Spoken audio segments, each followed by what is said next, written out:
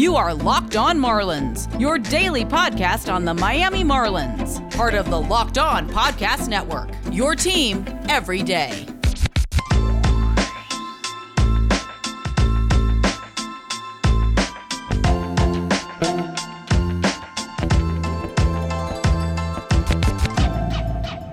Welcome back to the Locked On Marlins podcast, your only daily podcast on all things Miami Marlins. As always, I'm your host, RM Layton, a Marlins writer, as well as a minor league play-by-play broadcaster. And today is Monday, a Mailbag Monday, December 21st. Some really good questions to talk about, some interesting low-key stories that I don't think will point towards the Marlins doing anything, but I'm going to make my case for the Marlins to make a trade that I doubt they'll make. But I would say that it is a no-brainer for this team to take the next step, and then answering some of the other good questions that I had sent my way. Very much appreciate those who sent questions, and keep in mind that you do not need to wait for my random Mailbag Mondays to send in a question. If you ever have something you want answered, at RMLayton8 on Twitter, and I'm happy to respond. I'm always looking to talk some Marlins baseball and get some ideas as to what you want talked about on the next episode, especially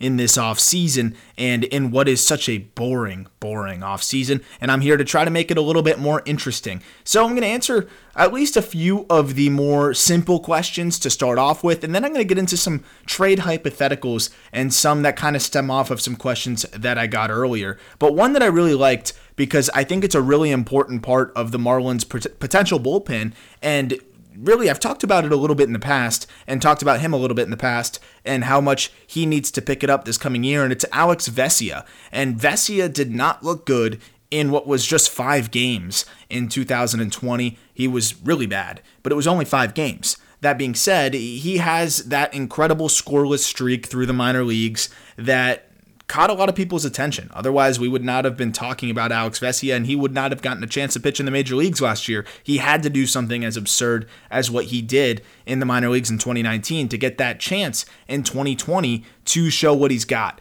I would say I think the circumstances affected him a little bit more maybe than the average pitcher, and once he was thrown in there, he just did not seem ready. He threw 4 1/3 innings, which was in 5 outings, struck out 5, walked 7, which was surprising and uncharacteristic for him. He did have some command issues in A-ball, but as he got to the higher levels, he did not walk many batters at all. I believe it was only 2 in over 30 innings across high A and double A. So not sure what happened there with his command. When I'm looking at the figures, because the question was, to be specific, what kind of Alex Vesia can we expect coming this year? Will the real Alex Vesia please stand up? And I'm hoping that the real one was not standing up last season, because there was not a lot to be excited about when we saw Alex Vesia in those 5 games. And when I look at the command issues, maybe that was just, again, a pitcher being kind of out of his routine and maybe more affected given the circumstances. That's a weird way to make your debut as somebody that was a D2 guy,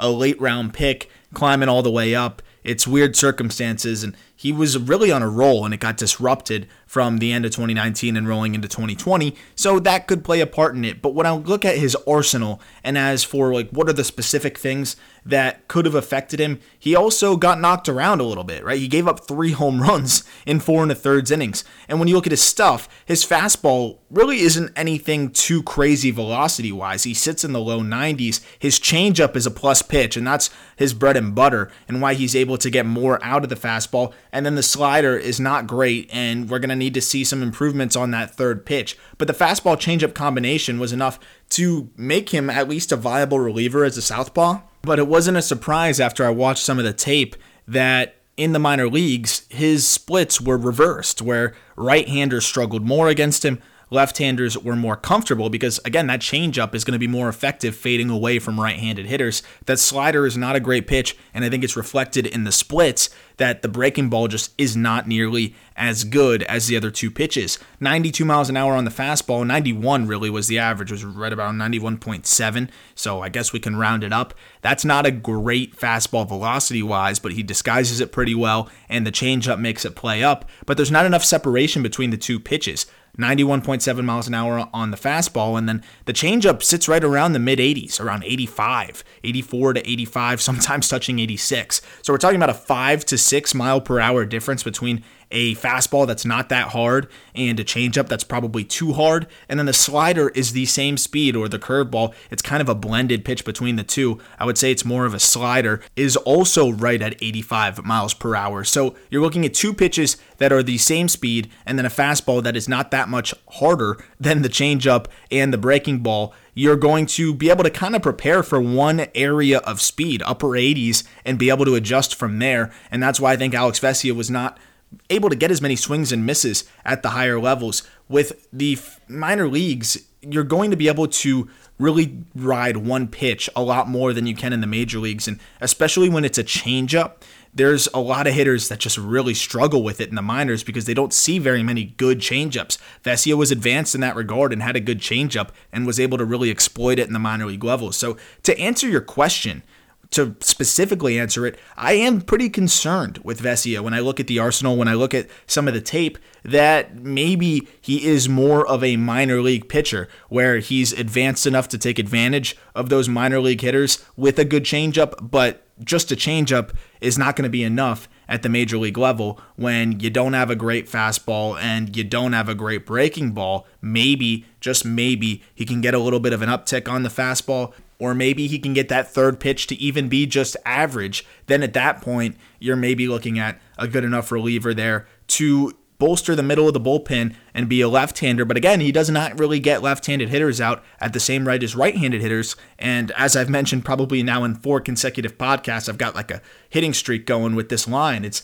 that the Marlins need a guy that can get lefties out. And that's not really Vesia as much as some other candidates on the free agency market. So we'll have to see how he looks going into spring training. And I will definitely have my eyes on him and his stuff to see if I've seen any jumps or improvements in this time off. So definitely a little bit of concern around Vesia and the Marlins for another reason. I think that's why you've seen them go out and get a couple different minor league lefties through the Rule 5, signing Zach Thompson. And they wouldn't be doing that if they were pretty positive that Vesia is a potential guy to be in the bullpen for sure. And I think that's why they're getting some insurance policies there, because I'd say Vesia and Tarpley are very uncertain heading into this next season. And we'll have to see. I think it'll be a pretty open competition in spring training. So getting into the next question, which is another good one, because the Marlins roster constraints right now make me want to rip my hair out because I just don't know how they're going to make room for the prospects that are knocking on the door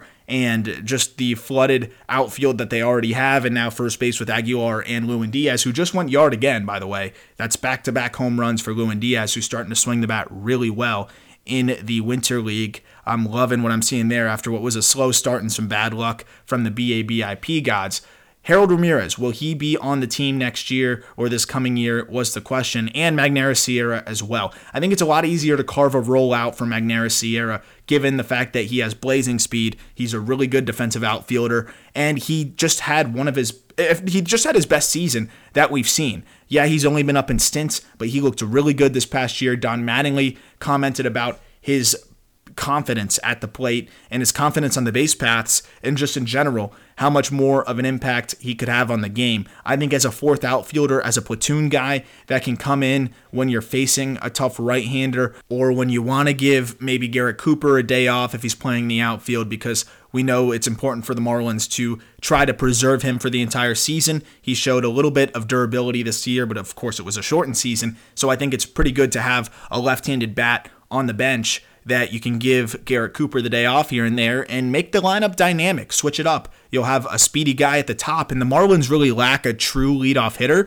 so it would be nice once or twice a week for the Marlins to be able to have that true leadoff hitter at the top of the order and shake things up, especially if they're scuffling at a certain point. And then you have that late game defensive replacement with him, with that solid defense that he can play in center or in the corners. And then also, of course, a pinch runner that he will have a lot of value there as well. So I think you can carve out a role for Magneuris Sierra as probably one of the better fourth outfielders in baseball. And I like him to stay on this team, given the fact that he's cheap and given the fact that he looks better and better. And I like the tools and what he brings to the table.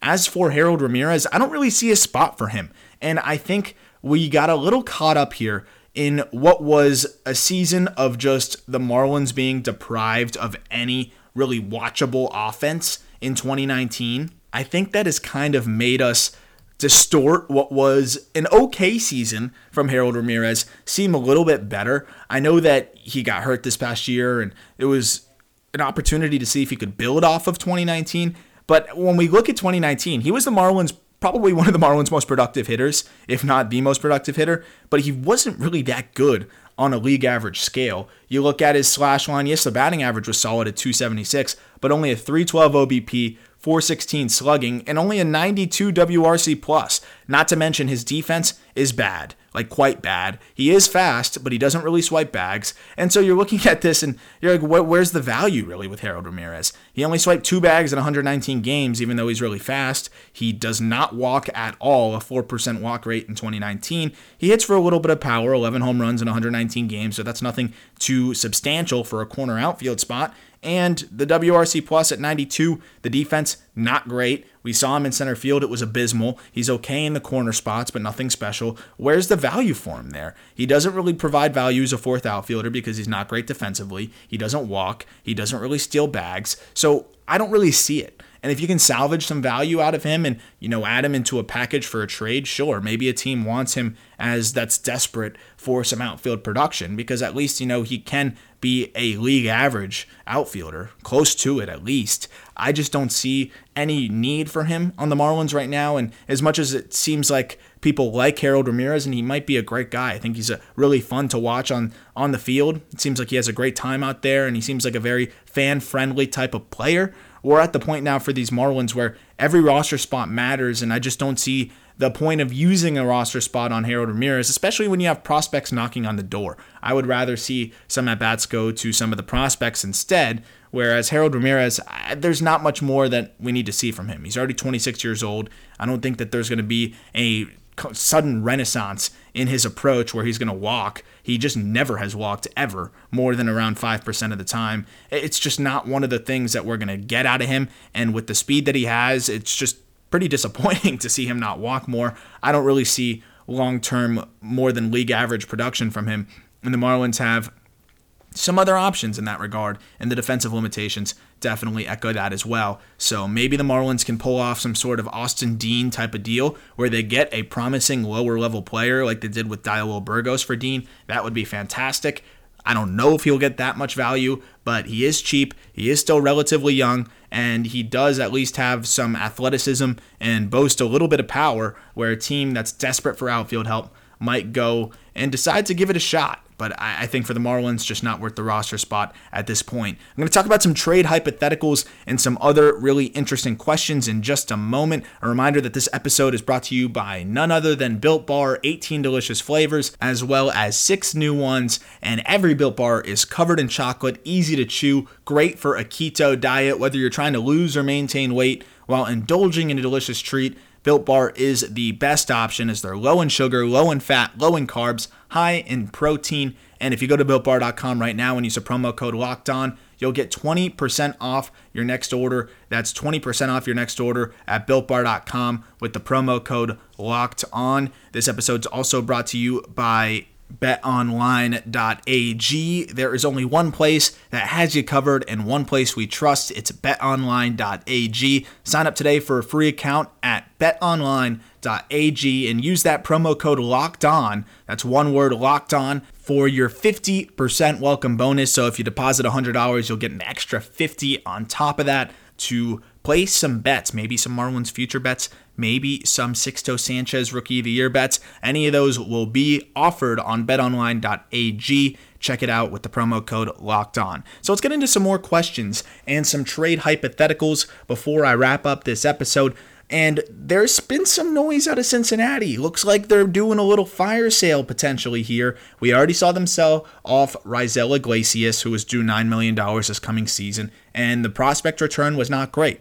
But Iglesias, pretty expensive, even though he's been a good reliever. That's not cheap for what is a very volatile position. I think that played a big part in it. One of the higher paid relievers in baseball right now, and that's why the return wasn't great.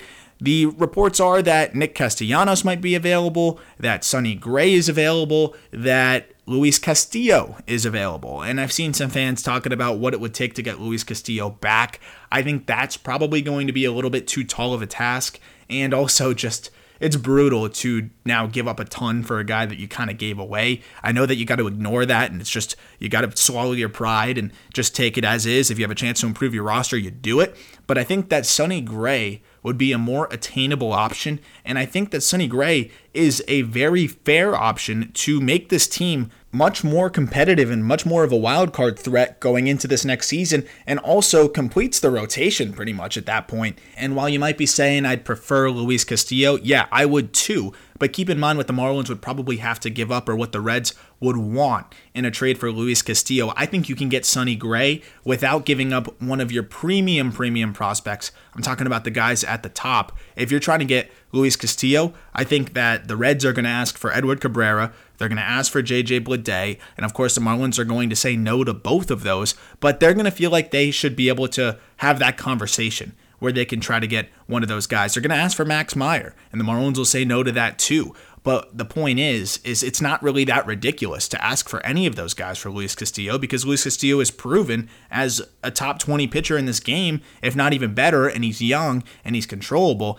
and it just makes sense to ask for a premium prospect, because a team will probably go ahead and do it. And I wouldn't be surprised to see them get an absolute haul for him. So that's why I think Sonny Gray makes a lot more sense. You're still going to have to pay a pretty penny, but I think it's more attainable for the Marlins, where they can get him without giving up any of those elite prospects, and they could go more quantity over quality there, and that would be okay for the Reds, because at least they could still overhaul their system and then count on getting the blue chip prospect for Luis Castillo. I think the Marlins could go, and keep in mind also, Sonny Gray's been really good since he left the Yankees. I don't think he could handle the big market as much. I think that was where New York had a big effect on him, and you could see it, and it was really just overwhelming for him. Then he goes to a smaller market team in 2019. He's an all-star with the Reds, pitched to a 2.87 ERA, finished 7th in Cy Young voting, and then in 2020, the ERA went up a little bit, but he was burned by a ridiculously high BABIP. He put up the highest strikeout numbers of his career, punching out 72 in 56 innings. He was really good. And keep in mind also that he was doing that in what is one of the best hitters parks in baseball. Now he's going to be going to Marlins Park, where he will probably be a lot better. So I love the potential of a Sonny Gray acquisition. He's also affordable. 3 years, $30 million. That is not out of the Marlins price range, especially as they unload $1 million here, $1 million there with Harold Ramirez, with a couple other guys, and seeing what they might do. I think that $10 million adding to this payroll, which they've already slashed some money off the payroll, is not much at all, and would be a ridiculous rotation that needs a veteran, I think, to anchor it at the top with Sandy Alcantara. I would say you could pencil in Sandy as a very quality number 2 or number 3 starter in this game at this point. Maybe he has a ceiling to potentially be better, but you can kind of pencil him in as that. Pablo Lopez was fantastic this past year, but he's going to have to prove more to be able to say, okay, that's also a middle to maybe number 2 type of pitcher. You're going to have to see more from him, and that's why you go into this coming season. Sixto Sanchez also flashed ace potential, but he's also got some things to work out, and he's not quite there yet. So you could really use just a guy that you can pencil in as a front of the rotation starter right now, and kind of take some of the pressure off of the younger guys. The Marlins have so much pitching, but a lot of them are young and not quite as proven. I love Pablo Lopez. I love Sandy, but I'd say Sandy's the only guy that's really proven it on anything close to a larger scale. Pablo is probably the second most there, but still not enough from Pablo health-wise and just consistency-wise, though I was so impressed with what we saw, and I think we're looking at a very solid middle-of-the-rotation starter there in Pablo. After that, I'm not so sure that you can really count on somebody anywhere near the consistency of Sonny Gray. And what would a return look like for Sonny Gray? That's the question. And I think if you could put together a solid offer and see what happens, it's worth it. And you got to start the deal with, and I feel like I'm just trying to give away Eliezer Hernandez, but he just seems like the most viable piece here to start a deal with and to avoid tapping into the top prospects. If you do anything along the lines of Eliezer Hernandez and then a Gerard Encarnacion and a filler, I would do that in a heartbeat if I'm the Marlins. I don't know if the Reds would even do that, and I think they could probably get some better offers right now. But I would, and let's lean a little bit more to what would be a quote-unquote overpay for the Marlins if they're going to give up a little bit more, at least for what Marlins fans would think is an overpay. You know my concerns around Braxton Garrett and his velocity. If you go Braxton Garrett, Elieser Hernandez, and a filler, that could get it done. I don't know what other teams value Elieser and Braxton Garrett at. That's the only question. I think that Garrett flashes some really good potential, but there's also some questions around his velocity, and the Marlins have Trevor Rogers there, so maybe they don't need Braxton Garrett as much, and Trevor Rogers is much more like the major league projectable arm. And also the Marlins did just go draft Dax Fulton, who's very far from major league ready, but at least they have a high upside lefty in that system that they can count on to hopefully turn into a top 100 prospect. If you don't want to give up two pitchers and you want to go just Braxton Garrett there and maybe a Gerard Encarnacion and a Connor Scott, those are two outfield prospects that I think are not really going to stick at a major league level, and you might as well sell high if you're the Marlins on Gerard Encarnacion, and I don't think Connor Scott is really going to get to a point where he boosts his trade value much higher. I think he could have a decent year in the minor leagues, and if he is having a good start to whatever level he starts at this year, I think the Marlins should explore a trade there because I don't think he is the future value prospect that we thought he would be at the time of the draft. I wasn't thrilled with the pick at the time. I've tried to warm up to the idea of Scott. I have highlighted him and the improvements that he's made at the plate, and I think that he has turned himself into at least a viable prospect, but I don't think that he is somebody that is someone you build around as a first-round pick. He's just not that guy anymore, and the reports that I've heard from the alternate training site is he's okay. You know, he looks pretty good, but there's just nothing that looks great, and you're not going to see the power potential that we were hearing about. He looks more like the guy you thought he would be in terms of power potential. And the hit tool, if that can get going, maybe you got some value there as a solid, 6 or 7 hitter that could play you some pretty good defense and run the bases. But I just don't really like him as a long-term major piece for the Marlins. Gerard, incredibly volatile, and Braxton Garrett's pretty volatile as well. So you're unloading volatility for what is a guy that can plug in and be a top 20 pitcher in the game when he's going well. And I'd say the last 2 seasons, he's been a top 20 pitcher in the game too. I said Luis Castillo.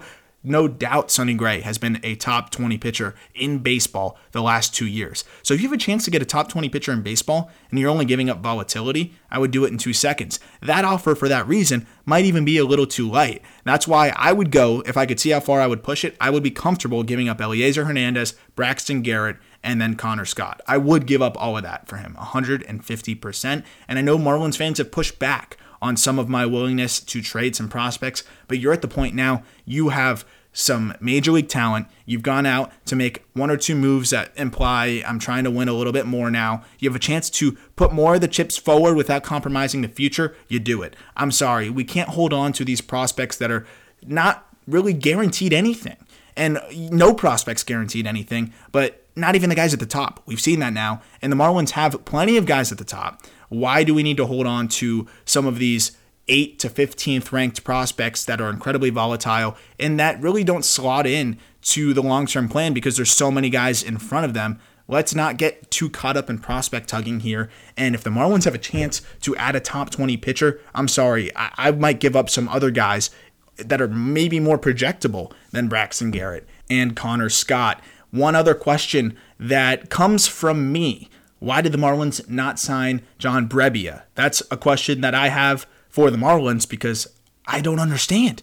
The Giants just picked up Brebbia for $800,000 on a 1-year deal. That is a bargain. And I know he didn't pitch this past season, but that seems like the exact type of person the Marlins could have added. He is nasty, disgusting slider, gets tons of swing and miss, a closer type of profile if he looks like he did in his 2019 form, and the Giants just snatched him up for pennies. That would have been a great option for the Marlins, who clearly don't want to spend money, but you just spent $300,000 on the Rule 5 draft if you count Clymer too. They went and got Adam Clymer. They go get Zach Pop, who I really like, by the way. And actually, there was a question from Locked On Orioles: when are you going to give us Zach Pop back? Hopefully never. And that's a point towards the fact that Zach Pop is quite good. But then they also go Paul Campbell, who I also really like. But that's $300,000 right there invested in what are filler guys. I think Pop has a chance to be a good back-end guy. Campbell is a swingman, and Clymer is nothing special and looks more like a middle reliever type of innings eater in kind of low-leverage situations.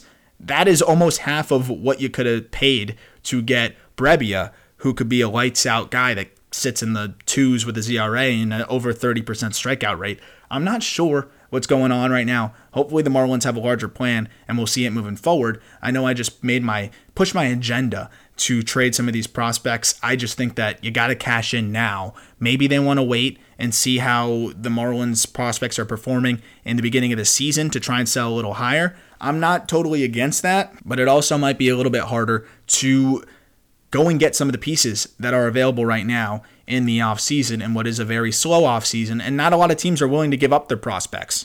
And not a lot of teams have the capital that the Marlins have prospect-wise. Obviously, a lot of teams have the capital that the Marlins have money-wise, and then some. But the Marlins do have prospect capital in their favor. Cash in on it. That's how you compensate for not being able to sign some of these bigger free agents. It is a perfect move for the Marlins, who would get Sonny Gray at a pretty reasonable rate of $10 million a year over the next 2 years. I hope you enjoyed this episode. I will do more Mailbag Mondays. I want to get some more questions in here, so feel free to fire them. Even if I don't announce the Mailbag Monday, just kind of shoot me a DM and say, hey, this is for the next Mailbag Monday. Can you answer this question on one of the next episodes? And I'll be happy to do it. As always, thank you for listening, and I look forward to talking Marlins baseball with you tomorrow.